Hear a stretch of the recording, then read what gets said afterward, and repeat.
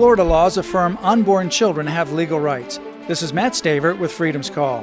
After recently arguing at the Florida Supreme Court against a proposed deceptive and misleading abortion amendment, Liberty Counsel filed a supplemental authority with the court regarding how Florida laws affirm the legal rights of an unborn child. During the oral argument, Chief Justice Carlos Munoz noted that the Florida Constitution protects the rights of a natural person. Then he asked if the ballot summary should inform voters of how the proposed abortion amendment could have an impact if the words natural person also included the unborn. Many Florida laws recognize the legal rights of an unborn child or unborn person. Yet this ballot summary fails to include critical information of how this proposed amendment will have a tragic impact on existing rights for unborn children. Stay informed at Liberty Counsel's website, lc.org/FL amendment. That's lc.org/FL amendment.